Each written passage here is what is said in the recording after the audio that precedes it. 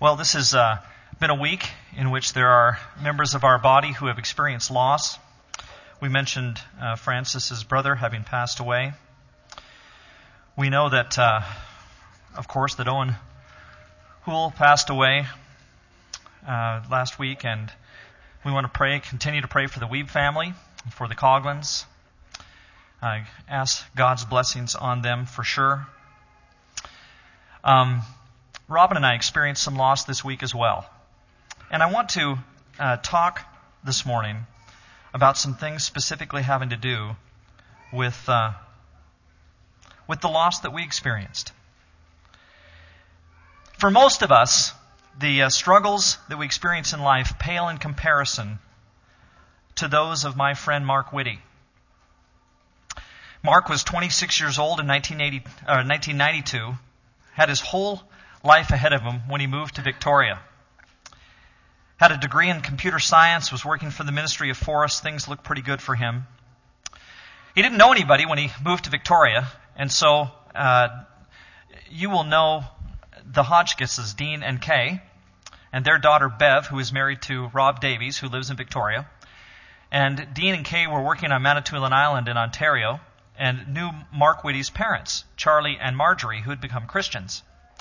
And so when Mark got ready to move out to Victoria, he was not a Christian himself. Charlie and Marjorie had come to the Lord late in life, and Mark was already in his mid-20s by the time that Charlie and Marjorie came to the Lord. But they got a hold of Dean.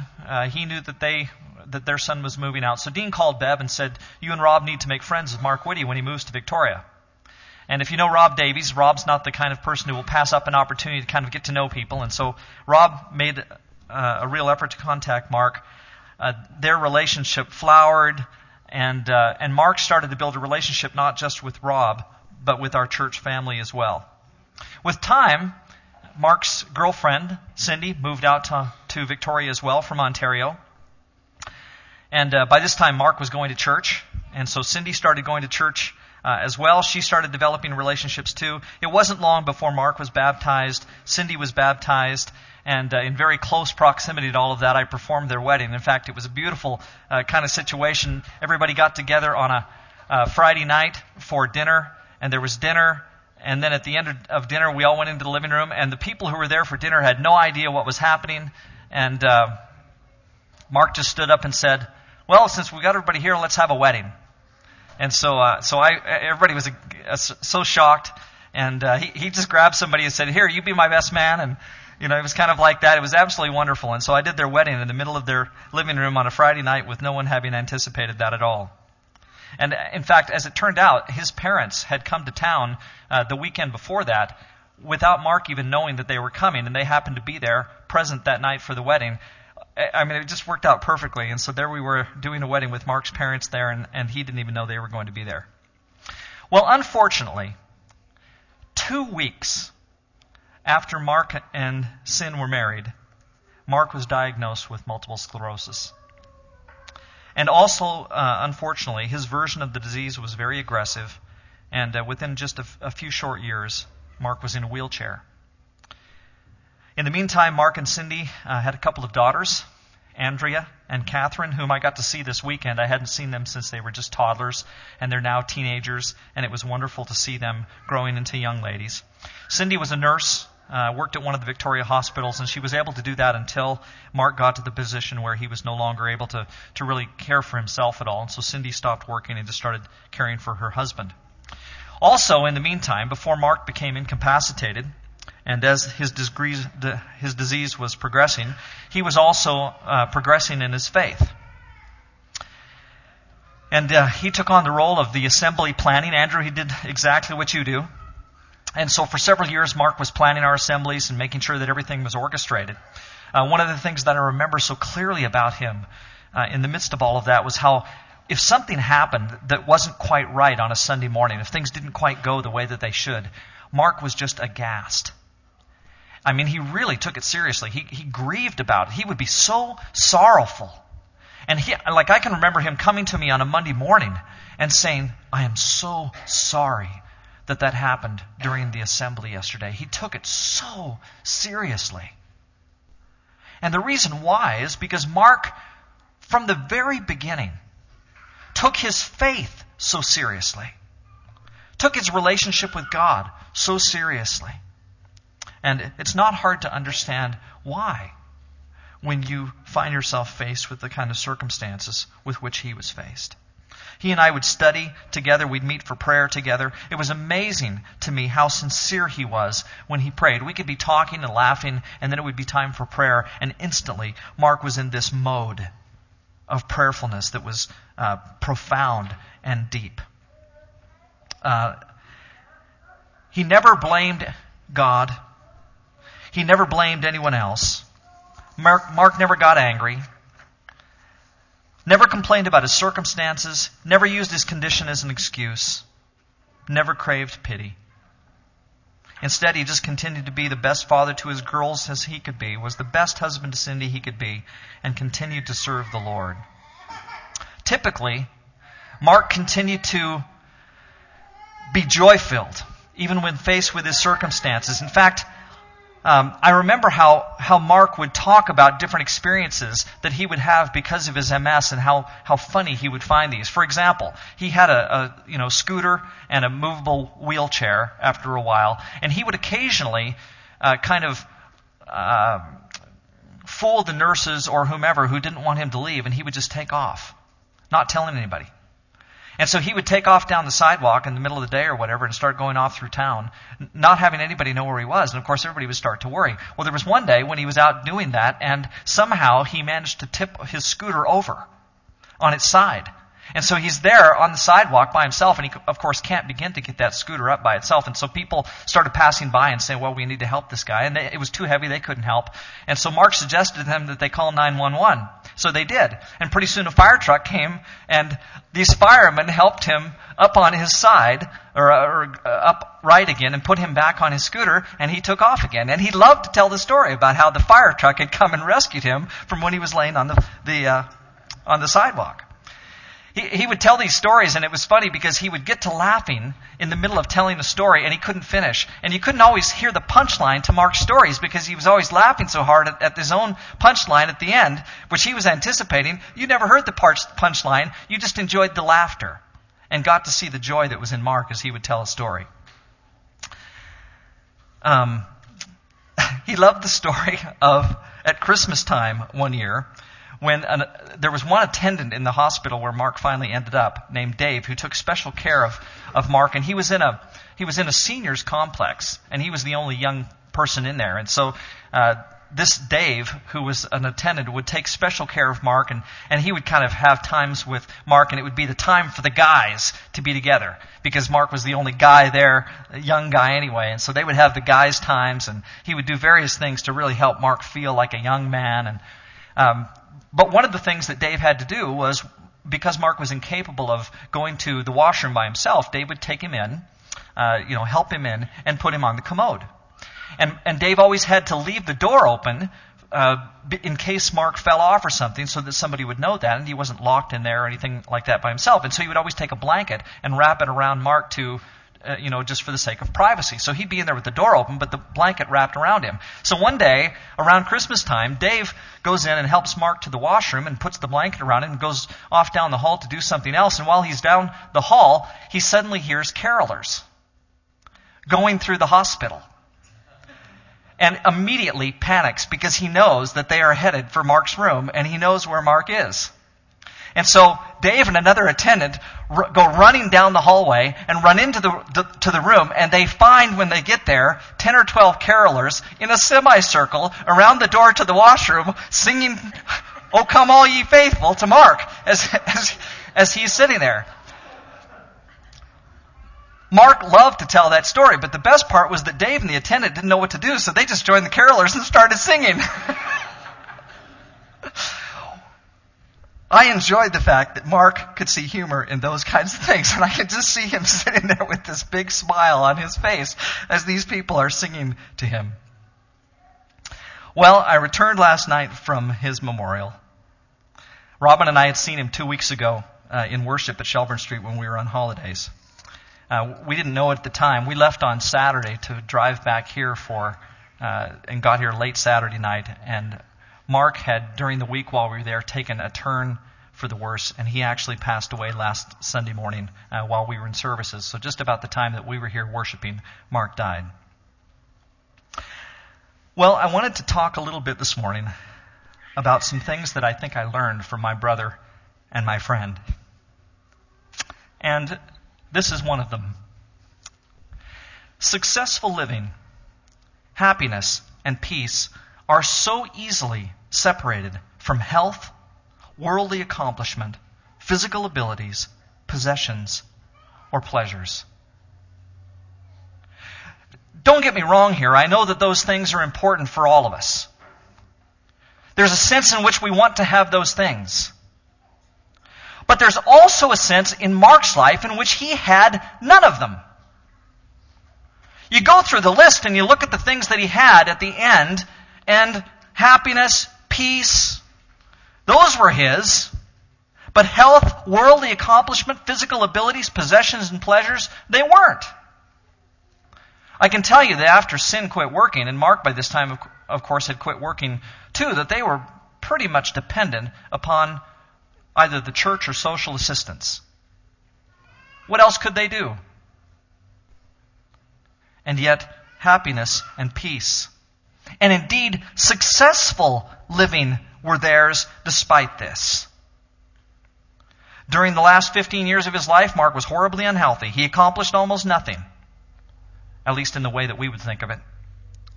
For the last several years, he'd had almost no physical abilities. The limited income he and Cindy received was so minimal. They had 2 little girls. Their worldly pleasures were greatly negated and outweighed by his circumstances. But no one could accuse Mark of living unsuccessfully. And that's because of something else which I think is true. That which is most meaningful is what happens on the inside. In fact, I'll take that a step further this morning. That which is most meaningful is what happens on the inside, because it's on the inside that we experience the deep things, the spiritual things. It's on the inside that we experience authentic relationship and love, and especially relationship with God. If life lived in relationship with God is God's highest priority, then physical abilities begin to wane in importance. In fact, it made me think, as I was thinking about Mark, that it's kind of no wonder that God doesn't always give physical healing. You know, we always ask that question about why. Why is it that we pray and physical healing doesn't come? Doesn't God promise that if we pray and we ask Him with faith, that He'll do what we ask? Doesn't Scripture say that?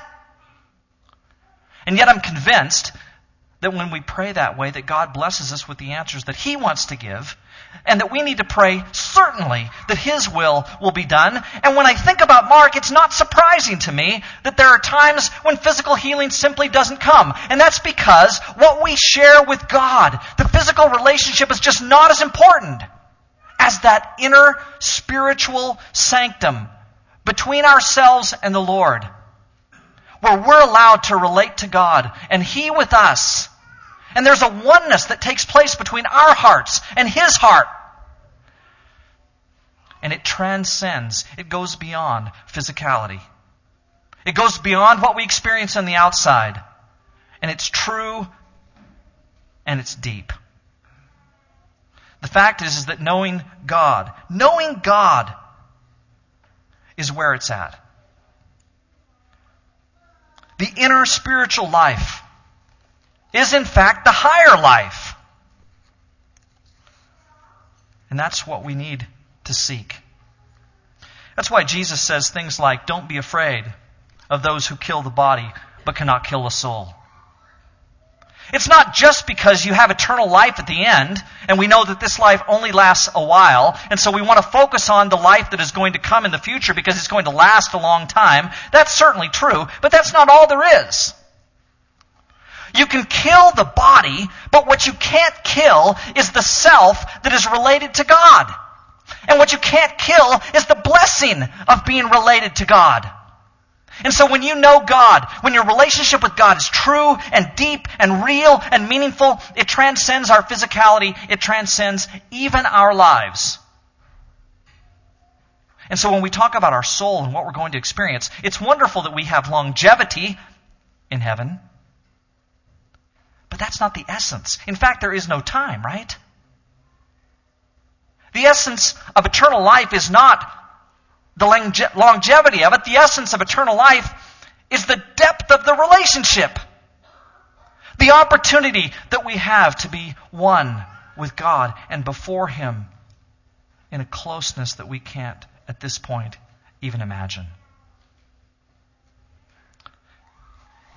Jesus says other things like, I came so that they can have real life, an eternal life, more and better life than they ever dreamed of. And I don't think that when He said that He was thinking, I'm going to just give them good things here on the earth. It's good if we have good things here on the earth, but that's not what Jesus meant when He said, I want to give them abundant life. He said, now this is eternal life, that they may know you, the only true God, and Jesus Christ whom you've sent. That's what life is all about. Now I want you to notice something here in these two passages. Look at this one first. I came so they can have real life, eternal life, more and better life than they ever dreamed of. Notice I've underlined the word life there. Now this is eternal life, that they may know you, the only true God. This is interesting that Greg did the thing with laminin this morning. Laminin is part of life in a very biological kind of way. But there are two Greek words for life. One is the word bios, from which we get biology, and it has to do with cells. It has to do with being alive. It has to do with breathing and blood in our veins and oxygen and all those kinds of things. There's another kind of life in the Bible. And it's in these two passages, John 10:10 and John 17:3, that Jesus talks about a different kind of life. There are other places. In fact, the Gospel of John is filled with this kind of life. But the word here for life is not bios. The word here for life is zoe. It's from the word that we get the name Zoe. And it doesn't just mean to be alive. It means to be alive. It means to have abundant life. It means to see something that goes way beyond just existence. And so when Jesus says, I came to give you real life, or as other translations say, I came to give you abundant life, that's the kind of life that my friend Mark had a chance and has a chance right now to experience. It wasn't just biological life. His biological life wasn't so good. But on the inside, where it counted, where it was deep, and where it was real, and where it is eternal. My friend Mark has a chance for real life, abundant life. And make no mistake, brothers and sisters, that's what we all need. We need the real life, the abundant life. Life here is wonderful. God is good. He blesses us in ways that we can't fathom. But it's abundant life and real life that we need to seek. And real life is found in Jesus Christ. I want you to read these words with me from Paul. We speak a message of wisdom among the mature, but not the wisdom of this age or of the rulers of this age who are coming to nothing. No, we speak of God's secret wisdom, a wisdom that has been hidden, that God is destined for our glory before time began. None of the rulers of this age understood it, for if they had, they would have not crucified the Lord of glory. In this age, I don't know about crucifying the Lord of glory. Jesus isn't here to crucify, but the world still doesn't understand it. In our age, they don't get this. They think that life is found in possessions. They think that life is found in good looks. They think that life is found in successfulness here. And Jesus would say, it's not found there. However, it's written, Paul says, no eye has seen, nor no ear has heard, no mind has conceived what God has prepared for those who love Him. But God has revealed it to us by His Spirit. And it's different than what we know here. The Spirit searches all things, even the deep things of God. For who among men knows the thoughts of a man except the man's spirit within him? In the same way, no one knows the thoughts of God except the Spirit of God. We've not received the spirit of the world, but the Spirit who is from God. that we may understand what God has freely given us. This is what we speak, not in words taught us by human wisdom, but in words taught by the Spirit, expressing spiritual truths in spiritual words. At the end of Mark's life, he couldn't speak. You couldn't talk to him. But his eyes and the movements, they told you that something profound was going on in Mark's life. Something real and deep was present within him. And I have no doubt but that it was the same God in him then and is in him now that was in him when he could talk and when we could relate.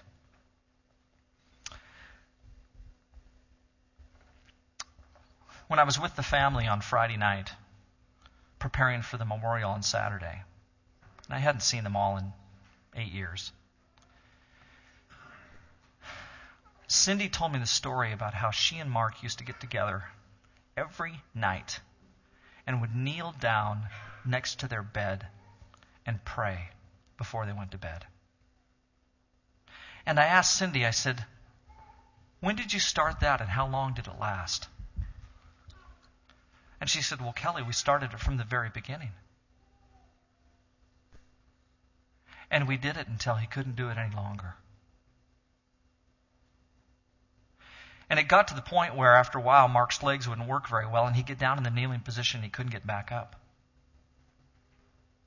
And so she said it would take me sometimes 30 minutes to get him back in bed after our time of prayer together. And they kept praying. In fact, they bought a new bed, one lower to the ground, with the specific purpose of being able to get him back in bed more easily after they prayed together at night.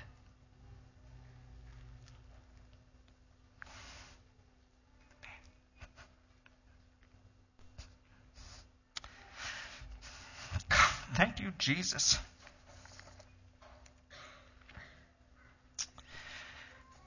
Mark's brother Mike at the funeral gave the eulogy. And he was talking about how there was a point at which Mark seemed to have only a few moments left. Mike was there. His sister Donna was there. Charlie and Marjorie, Mark's parents, were there. They were all around him, and it seemed like it wasn't going to be long. And Mike said that all of a sudden they noticed that on Mark's lips there was a smile. And Mike, sensing that something otherworldly was taking place with his brother, in a moment of illumination, said to Mark, "Is it beautiful?" And Mark suddenly moved, as if to sit up, which he couldn't do. And he looked at his brother, and then he laid back down with a smile on his face, and 5 seconds later, he died.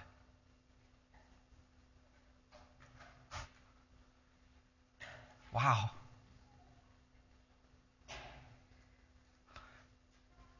Mike saw his brother go be with Jesus.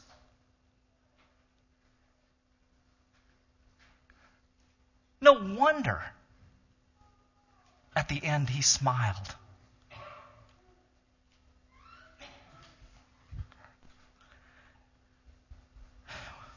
What does this mean for you and me? It means this morning that we have to take seriously the side of life that has nothing to do with health, that has nothing to do with worldly accomplishment, that has nothing to do with physical abilities and possessions and pleasure. God wants us to know Him. He wants to know if you know Him. So many of the pursuits that we count as such great priorities in our lives, the things that we strive after, simply don't amount to much at the end. They're just not that important.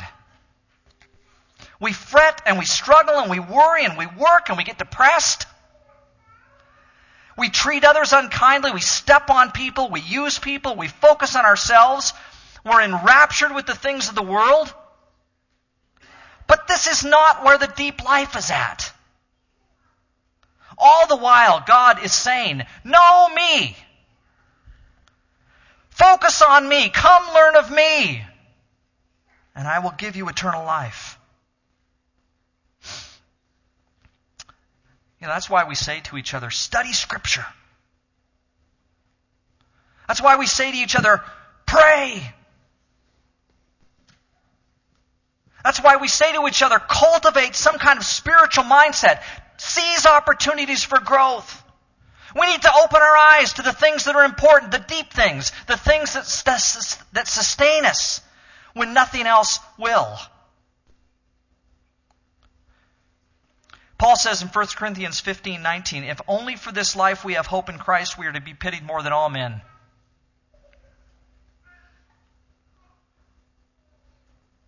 If only for this life we have hope in Christ, we are to be pitied more than all men. But we have a hope that will take us into a new life and a new relationship with God. Our lives in Jesus are not just for this life. They're not just for the physical life. They're for real life. Abundant life. And God wants us to have that. It's not in the worldly life that we put our hopes. It's in Him. It's for the sake of this that we know Christ. It's for the sake of this that Jesus died. It's for the sake of these things that are unseen that we have relationship with God. And I just pray for all of you today that God gives you eyes to see. Let's pray.